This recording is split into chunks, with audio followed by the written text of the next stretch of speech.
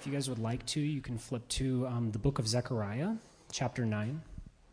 I am just going to read a couple quick verses from it, so if you'd rather just listen, that's okay too. Kind of preface what Pastor Mike is going to be teaching on today. He's asked me to read Zechariah 9, verses 9 and 10. The little subtitle for this is The Coming of Zion's King. Verse 9 says, "Rejoice greatly, daughter Zion. Shout in triumph, dear daughter Jerusalem. Look, your king is coming to you. He is righteous and victorious, humble and riding on a donkey, on a colt, the foal of a donkey. I will cut off the chariot from Ephraim and the horse from Jerusalem. The bow of war will be removed, and he will proclaim peace to the nations. His dominion will extend from sea to sea, from the Euphrates River to the ends of the earth."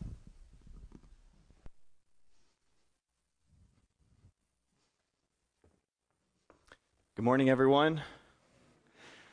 First time I've said hello to you collectively, so it's good to see your faces. If you would turn with me to Mark chapter 11 this morning. If you have your Bible with you, I encourage you to do that. And if you did not bring it with you, there should be a Bible in the pew right in front of you. So if you want to grab that, find Mark chapter 11 this morning. As you're turning there, we've been going through the Gospel of Mark, not forever, but for a while. And thank you. You guys, it's been a blast for me to go through the Gospel of Mark with you, and something that kind of made me sad this week is as I began my study for this morning's message, I realized we are entering the final section of the Gospel of Mark. You can easily mark the Gospel of Mark sections into three clear, distinct sections of study, and the beginning really focuses on Jesus' ministry in Galilee. The middle section is the road that leads to Jerusalem, and then the final section that we begin this morning is Jesus entering Jerusalem. And so we're entering this final section, and regarding the passage that I had Christian read for us this morning, since the days of David and Solomon, the chosen people had longed for a king of similar stature as those two. But none had come forth until the announcement of this king who is righteous. This prophecy from Zechariah that said a king is coming who's going to look like this. And it was an unusual announcement of the coming king. Instead of riding a mule, which would be more of a Jewish tradition, instead of riding a horse or a war horse as the Romans would, instead, this king of righteousness would ride in on a donkey, on the colt, the foal of a donkey. And what this signified was an unexpected humility of this king. This king was going to be humble in a way that they had not seen before. And because of the unique nature of the king of righteousness, this surprising humility, I want you to take a second look at Zechariah 9:10, which Christian just read. It's on the screen for us. Where he says, "I will cut off the chariot from Ephraim and the horse from Jerusalem. The bow of war will be removed, and he will proclaim peace to the nations. His dominion will extend from sea to sea, from the Euphrates River to the ends of the earth." Now, in the first century, in Jesus' time, the imagery of the rest of Zechariah chapter 9, if you continued reading along, would be really easy to connect with. And even this verse, the cutting off of chariots and horses, the expanding of the dominion, releasing prisoners, taking on distant enemies, all of the language would be very familiar. And for what we're about to read in Mark 11, little teaser trailer, we mustn't forget that the cry of Hosanna that the people are going to have at the coming of this king, as they cry out Hosanna, which literally means save us in Hebrew, are all set in the foreground against the backdrop of the Roman Empire, against the brutality and against the forcefulness of the Roman Empire. They took what they wanted, they conquered at will. And so the people are crying out in this situation that we're going to look at this morning, save us. But from what? From whom? From Rome? From their enemies? Or was there a bigger plan? And I think that we need to pause and think about this, because when the angel spoke to Joseph in Matthew chapter 1, he said this in Matthew chapter 1, verse 21, speaking of Mary, the angel said this, "She will give birth to a son, and you are to name him Jesus, Why? Because he says he will save his people from their sins, not from the domineering nations, not from the situations of war they found themselves in, not from a whole slew of other things. He said, this is the reason why your son, Jesus, is coming. Just how does God plan to do this? To save people from their sins and bring peace on earth, as the angels would proclaim on the night the Savior was born. Peace on earth, goodwill towards men. Was there in fact peace on earth at that time? Well, we may not think of it that way, but if the angels declared it, then peace certainly had come. We just don't understand what kind of peace they're talking about. Zechariah 9:10 tells us that his coming, the Messiah's coming, will bring this peace the people are longing for. Now, I believe that there is an already not yet when you see a lot of prophecies in the Old Testament where you see like the Messiah has come, but we haven't seen him rule in the way that we see like Isaiah describe him as ruling quite yet. We believe in the second coming of Jesus. Amen? We're excited for that. However, I think that sometimes we might even miss the deeper understanding of what it means that he will bring peace on earth. Zechariah 9:10 alludes to this when it says he has come to proclaim peace. The question that ought to be asked regarding the statement, that statement of truth that he has come to bring peace, is how? Well, Paul tells us in Colossians chapter 1. He says this in Colossians 1:19 and 20, "For God was pleased to have all his fullness dwell in him, and through him to reconcile everything to himself, whether things on earth or things in heaven, by making peace through his blood shed on the cross." You see, peace has come through the remission of sin because of the sacrifice of Christ, because of his spilled blood. We can celebrate having peace now because of what Jesus has already accomplished. That's pretty good news. That's really good news. You guys, this is how Jesus will become king. This is how Jesus is going to become king. Just as all of the Old Testament foretold and Jesus himself has revealed on the road to Jerusalem, culminating with his statement. All of the teachings leading up to this moment culminated in this statement in Mark chapter 10, verse 45, where Jesus said, "For even the Son of Man did not come to be served, but to serve and to give his life as a ransom for many." All of his teachings had led up to that moment. Do you understand what I'm here to do? Do you understand what I'm here to accomplish? This is our humble king. This is the king of righteousness that Zechariah 9 speaks of. And so here, at this very moment, at the moment where Zechariah said, "Your king is coming to you, and he's going to enter the city on a colt, the foal of a donkey." Here in Mark chapter 11, Holy Week begins. The rest of the Gospel of Mark is going to be focused on this final week of Jesus' life. An entire third of his gospel on 1 week. And it's amazing because we get to take a really close and in-depth look at how Jesus lived his final 7 days. Well, how he lived and died and then lived again. It's awesome. Let's look at it together. Mark chapter 11, let's begin with verse 1. It reads, "When they approached Jerusalem, at Bethphage and Bethany, near the Mount of Olives, he sent 2 of his disciples and told them, 'Go into the village ahead of you. As soon as you enter it, you will find a colt tied there on which no one has ever sat. Untie it and bring it. If anyone says to you, 'Why are you doing this?' say, 'The Lord needs it, and we'll send it back here right away.' So they went and found a colt outside in the street, tied by a door. They untied it, and some of those standing there said to them, 'What are you doing untying the colt?' And they answered them just as Jesus had said, so they let them go. They brought the colt to Jesus and threw their clothes on it, and he sat on it. Many people spread their clothes on the road, and others spread leafy branches cut from the fields. Those who went ahead and those who followed shouted, 'Hosanna! Blessed is he who comes in the name of the Lord. Blessed is the coming kingdom of our father David. Hosanna in the highest heaven.' He went into Jerusalem and into the temple, and after looking around at everything, since it was already late, he went out to Bethany with the 12.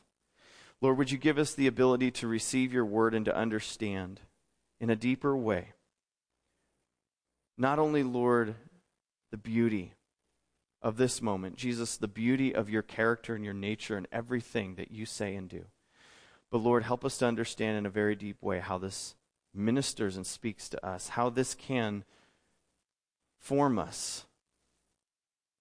Lord, this can mold us to be more like you. Jesus, I pray that we would long for and desire for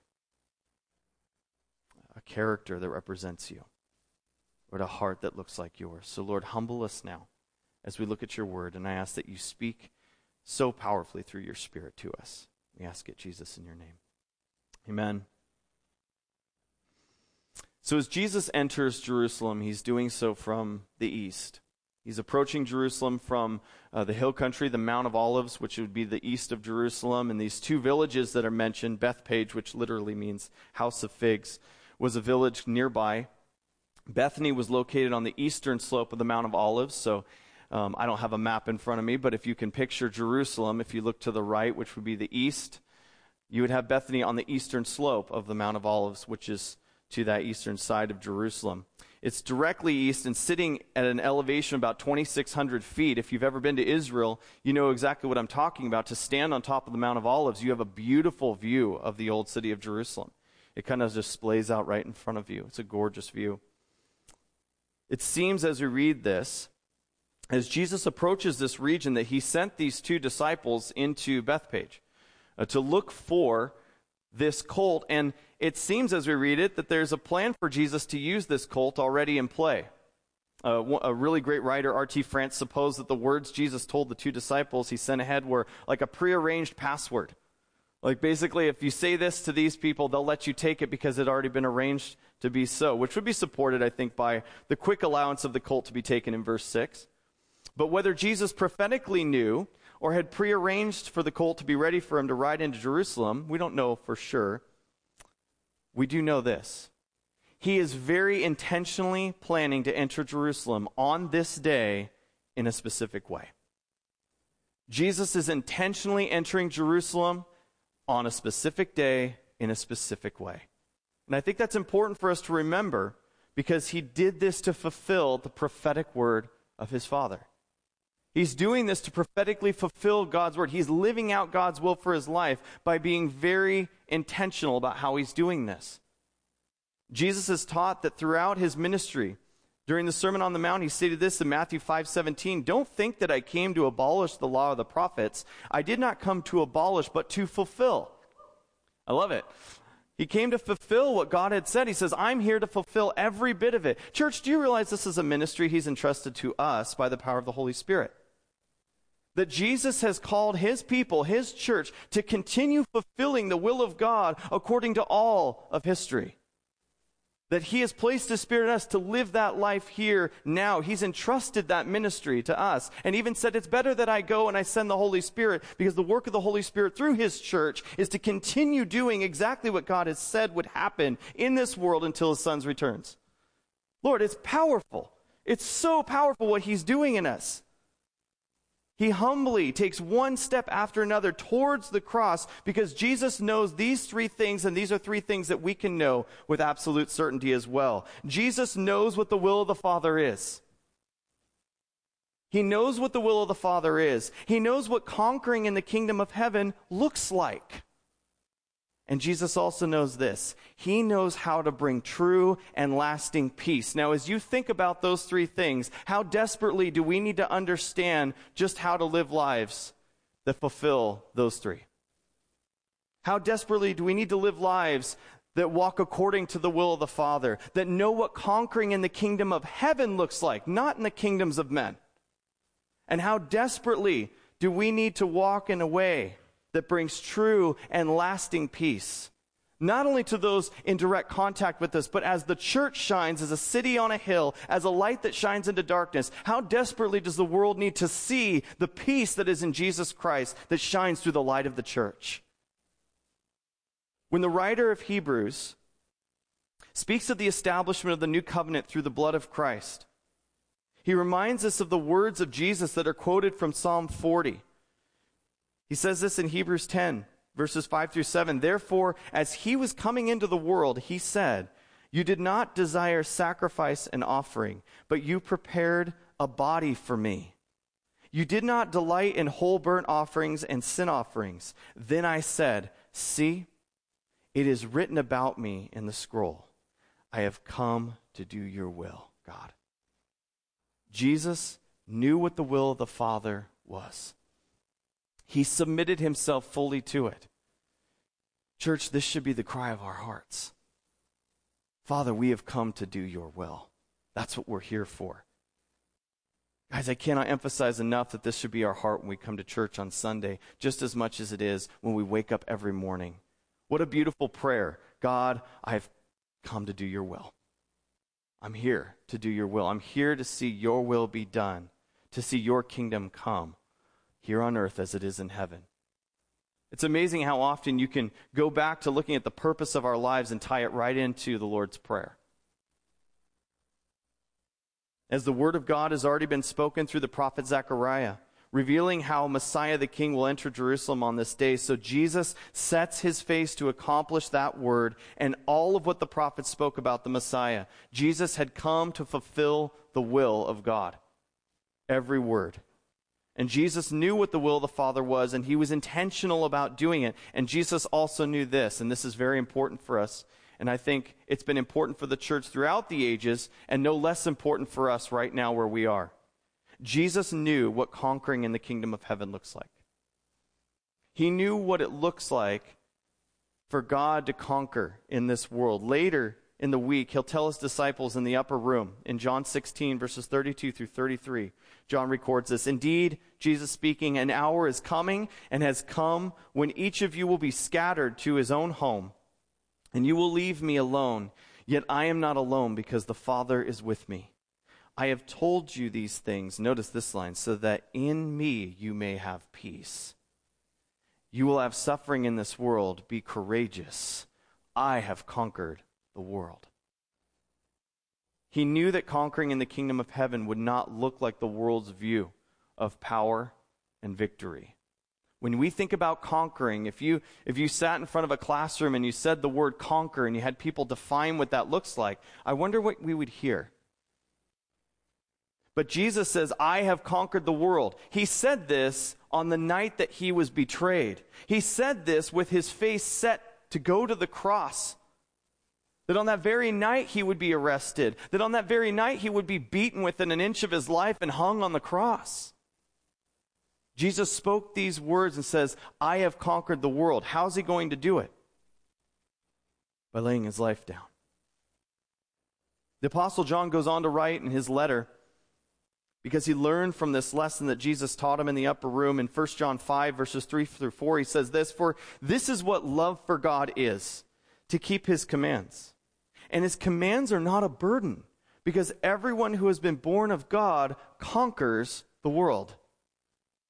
And he says in the final verse, this is the victory that has conquered the world, our faith. This is the victory that's conquered the world, our faith. Jesus exemplifies the faith that the Holy Spirit empowers us to have. This is the faith that conquers, and by faith and doing the will of God, there will be peace. As we trust in the Lord and as we allow him to empower us to obey him and walk with him, and as our faith is strengthened, we're following in the footsteps of Jesus. And what comes from that? Peace. This thing that so many of us long for and is available by the Holy Spirit right now in your heart. Jesus knows how to bring true and lasting peace. As Zechariah predicted in chapter 9, verse 10, he has come to proclaim peace. And as Paul reveals in Colossians, he makes peace through his blood that's shed on the cross. And it brings us to this idea of being justified before God. Of being justified before him. We no longer have an accusation against us. Because of our sin, because of our failure, we've been justified. Paul says this in Romans 4:25. He was delivered up for our trespasses and raised for our justification. It's so good, you guys. Jesus, as he said in Mark 10:45, I have come to serve, not be served, and to give my life as a ransom for many. And because of that payment on our behalf, because of the purchased freedom of us, All those who believe in him. We have now been justified. He was raised for our justification. Jesus has brought, because of what he's about to do, here in this situation in Mark 11, he is going to fulfill every word because his face is set to go to the cross so that he will be raised again, so that we will be justified. And so Jesus, our King, enters Jerusalem with this focus, with this mindset. That's what he has come to do. And so he enters Jerusalem, I believe, with full confidence of what the Father's going to do and what his will is. And intentionality because he knows that everything that the Father has said is true. Church, are we the same? Do you realize that we can have the same confidence? We can have the same intentionality about going about our lives in a way that honors every word that God has spoken because we know that he will bring true peace. That he is going to provide his people everything that we need to live godly lives. As he builds our faith, Jesus just gives us this beautiful picture of this. And so here in verse 7, they bring the colt to him. They bring the colt to Jesus, they throw their clothes on it, and he sat on it. And it says, many people spread their clothes, this is verse 8, on the road, and others spread leafy branches cut from the fields. And those who went ahead and those who followed shouted, Hosanna! Blessed is he who comes in the name of the Lord. Blessed is the coming kingdom of our father David. Hosanna in the highest heaven. In no other situation in the Gospels do you see Jesus riding an animal. There's no other situation. If you look at Jesus' life, he's walking everywhere. So if for no other reason, we should take note of this because it's unusual. This is an unusual practice for Jesus. He's doing something out of the ordinary. This is a deliberate departure of his normal process, and the intent was so that it would be noticed. And here's why I say that. It might have been possible for Jesus and his disciples to arrive inconspicuously to Jerusalem. They could have slipped into town. You know, they could have found a way to get into town without being noticed if they wanted to. It's the week before the festival. It's the week before Passover. So there's a lot of people coming into town. Josephus writes about all the lambs that they would be bringing into town this week ahead of time because of all the lambs that would be slaughtered for the festival. And he even said this, he said, as Jesus was riding in, there must have been herds of lambs coming into the city as Jesus, the Lamb of God, is riding into Jerusalem. Now there's an image. But you think about this, they could have found a quieter way, but he didn't. He chose to arrive in a way that would be noticed. And the way that he's doing it in the shadow of the practice of Roman generals who would enter cities as the conquering general with their war horses. With all of these people that they may have taken captive, all these items, all this loot that they had spoiled. Having that picture from the nation that was ruling the known world at the time, Jesus enters Jerusalem to the celebratory shouts of the impoverished who threw before him the clothes from their backs and branches of trees. This is how the King of Righteousness enters. I don't think that we can oversell the amount of humility here that God himself has as he rides in, not looking anything like what worldly success looks like, but looking everything like the Savior that we so desperately need, doesn't he? This is the humble King. And this was the will of the Father, for his Son to present himself in this way. As the crowd shout, Hosanna, we talked about that, save now, they're reciting a messianic psalm. They're reciting Psalm 118, verses 25 through 26. Lord, save us. Lord, please grant us success. He who comes in the name of the Lord is blessed. From the house of the Lord we bless you. That's what they're shouting out. They're reciting Psalm 118. But notice this. Verse 10 of Mark 11 isn't connected to Psalm 118. Look at the text. Blessed is the coming kingdom of our father David. Hosanna in the highest heaven. The only gospel that includes that note. Now, what's interesting to me about this is not that they would say that, because it's totally true. It's a true statement. But it's fascinating to me, coming from the text that we studied last week. Who remembers what we talked about last week at the end of Mark chapter 10? It was Bartimaeus, the blind man in Jericho. And what had Bartimaeus cried out to Jesus? Jesus, Son of David, have mercy on me. Interesting. I wonder who started this cry. I wonder who yelled this. I don't know. But it's interesting to me that the cry of this blind man who had received his sight, and it tells us at the end of Mark chapter 10 that he follows Jesus. Jesus says, go, your faith has given you your sight. And what happens? He says, and he followed Jesus. Where was Jesus going? Jerusalem. This next moment that happened here, do we know for sure that Bartimaeus was there? I don't know, but it makes sense to me that if our lives had been radically changed by Jesus, we would be there shouting out his glory for everyone to hear. There should be a radical change of heart and a radical change in our lives when we have gone from blind to seeing. When we have gone from naked to clothed. When we have gone from lame to being able to walk. This is a powerful transition of life for a man like this. And I just think that it's interesting that we can look at this text and say, I want my life to be so given to the Lord because of what he's done for me, that you would have to lock me up to keep me away from this moment. No matter where he is, what he's doing, or how he's doing it, label me with Jesus. Put me with Jesus. I'm with him.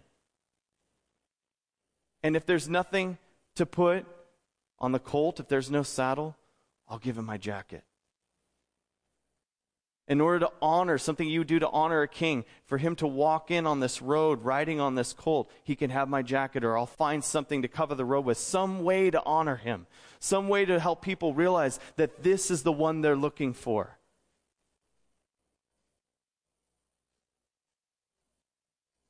Jesus, Son of David, have mercy on me, and here, blessed is the coming kingdom of our father David. And Jesus rides in.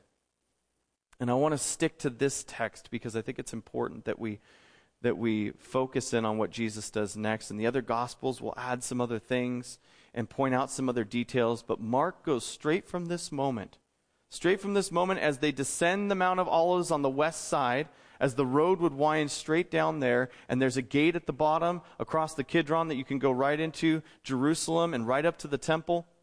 It says that Jesus went into Jerusalem. He enters in, he goes into the temple, and after looking around at everything, since it was already late, he goes out to Bethany with the 12. He goes back across the Kidron, back up the Mount of Olives and to the other side. That's where Bethany was. What's interesting about this is Mark uses the word as he goes into the temple, hieron, which means temple area. It doesn't mean the building. It means he walked around the area. He was looking at it. Apparently the crowd had quickly dispersed and only the disciples had remained with Jesus. And it says he looked around at everything, not as a tourist that's viewing precincts for the first time or details that he'd never seen before. Jesus had been to Jerusalem before. But he's examining it as the sovereign Lord. He's examining the temple as a sovereign Lord to see whether it's fulfilling its divinely appointed mission. You're like, how do we know that? Because of what he does on the next day. It's because of what Jesus does on the next day. And everyone's like, he goes into the temple and creates a ruckus. You're right. But he does it for a reason. He does it for a reason. The examination was in preparation for this prophetic act of cleansing. Yet again, Jesus is 100% on mission to do the will of God. And even though the day had now gotten late and he couldn't do it that day, he will return and do it the next day and cleanse the temple. He delays his action, but only for a night. I think by means of two dramatic actions, the royal procession outside the city walls and the demonstration in the temple, that Jesus makes sure of this, and R.T. France says this, Jesus makes sure that his arrival is noticed. Both actions claim a unique status and authority for Jesus, and neither is calculated to win the goodwill of the religious authorities. I love that statement. None of these things is done to calculate the goodwill of the religious authorities. And we know how the religious authorities felt about Jesus. We know what they've tried to do thus far, discrediting him, trying to put him down in front of the people, trying to have him killed at different times. And yet again, their desires, and this is why there's been so much fear for the crowd around Jesus leading up to Jerusalem, is because their desire is still to put him to death. It's still to see him die. But Jesus does it anyway. He goes anyway. Why? Because he knows what the will of the Father is. He knows what conquering in the kingdom of heaven looks like. And he's come to bring true and lasting peace. You see, for the joy that was set before him, he endures the cross. He despised the shame. That's what the writer of Hebrews would say in chapter 12. See, Jesus had his eyes on something bigger. And that was the glory of the Father despite the circumstances he was in. Church, this is where we need to take note. The King has entered Jerusalem. He's intentional about all these things. And as his church, we need to be intentional about those same things. I need to be intentional about doing the will of the Father. And I think that we have to consider the following questions together. What's the will of the Father for our lives? What's his will for us? He's called us to love him, to know him, to completely surrender to him by walking in obedience to his word. He's empowered us for this task by the Holy Spirit. Not to pull from outside sources, but yes, you can. It's funny, like we have this mentality like, I can't. Yes, you can. You absolutely can. If you say you can, as a Christian, walk according to the will of God, you're saying he can't. You're not saying you can't. You're telling God what he's capable of doing. Don't do that. He will work it through you. However, we have to submit ourselves to him. We have to completely surrender to him by walking in obedience to his word. It's been said so wisely to me over the last couple of years by a church member here. There's a difference between recognizing Jesus as Lord and making him Lord of your life. In order for us to have this power to walk in this strength of the Holy Spirit, Jesus must be Lord of our lives. How will he conquer through our lives?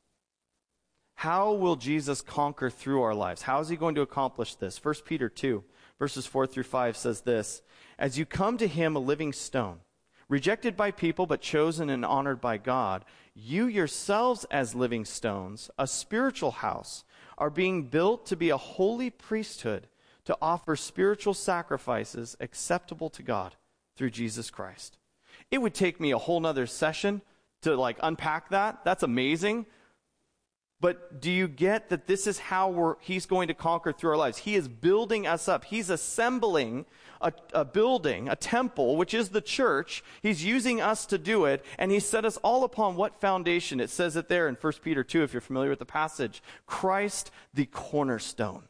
The foundation stone. He says, I'm building all of you together into this big temple that worships God on the foundation of myself. Peter learned this from Jesus in Matthew 16, verses 16 through 18. Jesus says to Peter, Simon Peter answered, "You are the Messiah, the Son of the living God." And Jesus responds, "Blessed are you, Simon, son of Jonah, because flesh and blood did not reveal this to you, but my Father in heaven. And I also say to you that you are Peter, and on this rock I will build my church, and the gates of Hades will not overpower it." The gates of hell will not be able to stand against what he builds. Is the church a building or a people? You can say it out loud. Is the church a building or a people? It's us. We are the church. So when Jesus says, I will build my church on this rock, what did Peter understand this rock to be? He says it in 1 Peter chapter 2. He says the foundation stone is Jesus. And he's building us onto that foundation himself. And so he says this, I will build the church. I will build the people. I have a body. I'm going to build us up together, and the gates of hell will not overpower it. I ask you again, how will he conquer through our lives? That's how. He is going to build us up into this house, this church, this group of people that the gates of hell cannot stand against. And you're like, yeah, we're tough. No, you're not. Jesus is. But if you think about it, it's Christ in us, the hope of glory. You guys, he's building us up to be a people that hell cannot stand against. Why are we ever afraid? We don't have to be. Don't be afraid. Don't be afraid of what happens in the world. Because Jesus Christ has built us together on himself. Nothing can stand against that. And because of what he's done, and I think this hits us really deep in the heart, we have to ask this question then, how does he bring peace to our hearts and extend that peace to others? You don't have to raise hands, but how many of us are in a regular struggle to find peace? To be at peace. Colossians 2:13 through 14 says this, and when you were dead in trespasses and in the uncircumcision of your flesh, he made you alive with him and forgave us all our trespasses. Amen? He erased the certificate of debt with its obligations that was against us and opposed to us, and has taken it away by nailing it to the cross. Shivers. Romans 5:1-2 says, then Paul says, therefore, since we have been justified by faith, we have what? Peace with God. It's the next slide. Peace with God. You guys, since we have been justified by faith, we have peace with God through our Lord Jesus Christ. How do we get peace? Through our Lord Jesus Christ. That's how we have peace. If you're looking for it, that's where it is. If anyone's listening on YouTube, some way down the road and you're scrolling through Transform Ministries and you're like, I think I'll listen to this message, and you don't have peace, that's how you get it. And every person in this room should be thrilled with what God's doing in their lives because we have peace acceptable to us in no matter what the circumstance we're going through. Because God has given it to us through his Son. We have obtained access through him by faith into this grace in which we stand and we boast in the hope of the glory of God. I don't know if you've heard encouraging verses grouped together for a while, but I really think that's a great set. I really think that's a group of verses that just builds our hearts with like, yeah, it's going to be okay because of what God has done through Christ Jesus our Lord. Therefore, our extension of this salvation we have in Christ is this message of reconciliation, and we should never be humdrum or depressed about it. So I found this peace, and I just wanted to tell you about it. It's pretty great. I'm not saying like run up to someone and be like, hi, and like yell in their face, but I mean, there should be some excitement about what we have in Christ. It's exciting. It's thrilling to think about. We're to implore the world. We're to be ambassadorial to the world and say, listen, be reconciled to God. Do you have any idea the state you're in as compared to where you could be in Christ? Do you have any idea how much he loves you? Do you have any idea how much he wants you? That he died for you and has extended the offering of peace and family to you through his own Son so that you can be a part of his body. The doors are open. Jesus, the humble King, a beautiful peace offering that's brought us into the family of God. Go therefore and make disciples of all nations, baptizing them in the name of the Father and of the Son and of the Holy Spirit, teaching them to observe everything I have commanded you, and remember, I am with you always to the end of the age. Jesus says with this truth, go and make disciples of all nations. Let no people group get beyond your reach, and tell them the good news that Jesus Christ has saved the lost from their sin. By believing in him, they can have life through his name. Make disciples and baptize them in the name of the Father and the Son and the Holy Spirit. This morning, we get to do another baptism. It's so exciting, you guys. It's overwhelming. Elena's going to come up and she's going to be baptized this morning, and you don't have to yet. But she just like barrel rolls in. Woo! Like, hold on. You guys, but I just want to remind you, first of all, baptism is very exciting because it's outwardly celebrating an inward reality. You guys, as Paul said in Romans 6, 3-4, he says this, all of us who were baptized into Christ Jesus were baptized into his death. Therefore, we were buried with him by baptism into death, in order that, just as Christ was raised from the dead by the glory of the Father, so we too may walk in newness of life. And then when they come out of that water, that's what you're seeing. This is a newness of life. This is a new creation. All the old has passed away. Behold, the new has come. It's an outward demonstration of an inward reality. And it's something to be celebrated, to be cheered for, to be excited about sharing together as a church body. And I don't know if you guys have realized this, but so many people have been baptized this year. And that excites me because I see God doing something. I see God doing a powerful work in the church. And I see him getting us excited to go and to tell the truth of the gospel with joy and excitement because we're thrilled about being a part of this family. It shouldn't depress you to go to church. And I don't think it does for you guys. It should never be that way. It should be an exciting thing. I get to be with my family. You know, when Jesus said a little while back and he was talking, when Peter was like, we've given up everything for you, Lord. And he's like, so what do we get since we've given up all these things, right? And Jesus said, no one has given up father, mother, brother, sister, lands, Rolls Royce, and has not gotten back, he said, 100-fold. And we have to stop and think about that. And I didn't have to think about it long because I get to stand up here and look at you guys. You guys are that blessing for me. You guys are the family that I never knew I had, that I've been brought into and become a part of. You guys, you can't put a price tag on that. And this is what we're inviting people into. It's salvation from their sin. It's into belonging. It's into the household of God. Worship team, would you guys come on up? Water baptism, you guys, this is a physical demonstration of the spiritual reality within.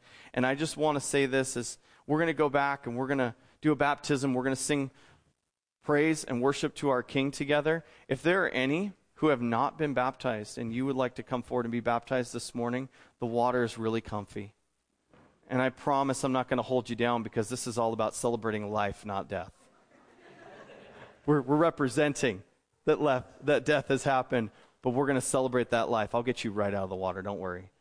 So let's pray together, and then we'll do a baptism. We'll sing praises together. Father, thank you for these people. I thank you that this is my family, Lord, that we get to do life together. Lord, there is no part of your body. If you are the head, then we all are parts of the body, and I am one of those parts as well.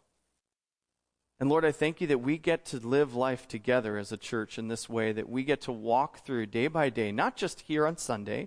Lord, we celebrate here because this is the beginning of the week. This is the Lord's day. This is the day that we want to declare as yours and celebrate you and be equipped to go into our week and to minister and to do exactly what you called us to do at the end of the Gospel of Matthew, Lord. We want to make disciples. But God, as we go about this life that we live together, Lord, this is just the beginning. The gathering here, it matters. It's special. It's what we see the church do ever since Jesus, you ascended. But we also recognize that day by day, we need to be encouraging one another. As it says in Hebrews 3, encourage one another daily. So Lord, it doesn't end here. We're just celebrating in a group today what we will do for the rest of the week together in community. And so Lord, I pray that we would look after each other, love one another, that we would celebrate together, Lord, that we were dead in our trespasses and sin, but Jesus, because of you, we are now alive. We have been justified by grace through faith. So, Lord, thank you for the opportunity this morning to celebrate just that. And we worship you and we praise you for all that you're doing here. It's to you that all the glory must go. And so we worship you and we thank you, Lord, for all that you're doing. And we ask that you be glorified as some are baptized this morning and as we sing your praise. And we ask it in Jesus' name. Amen.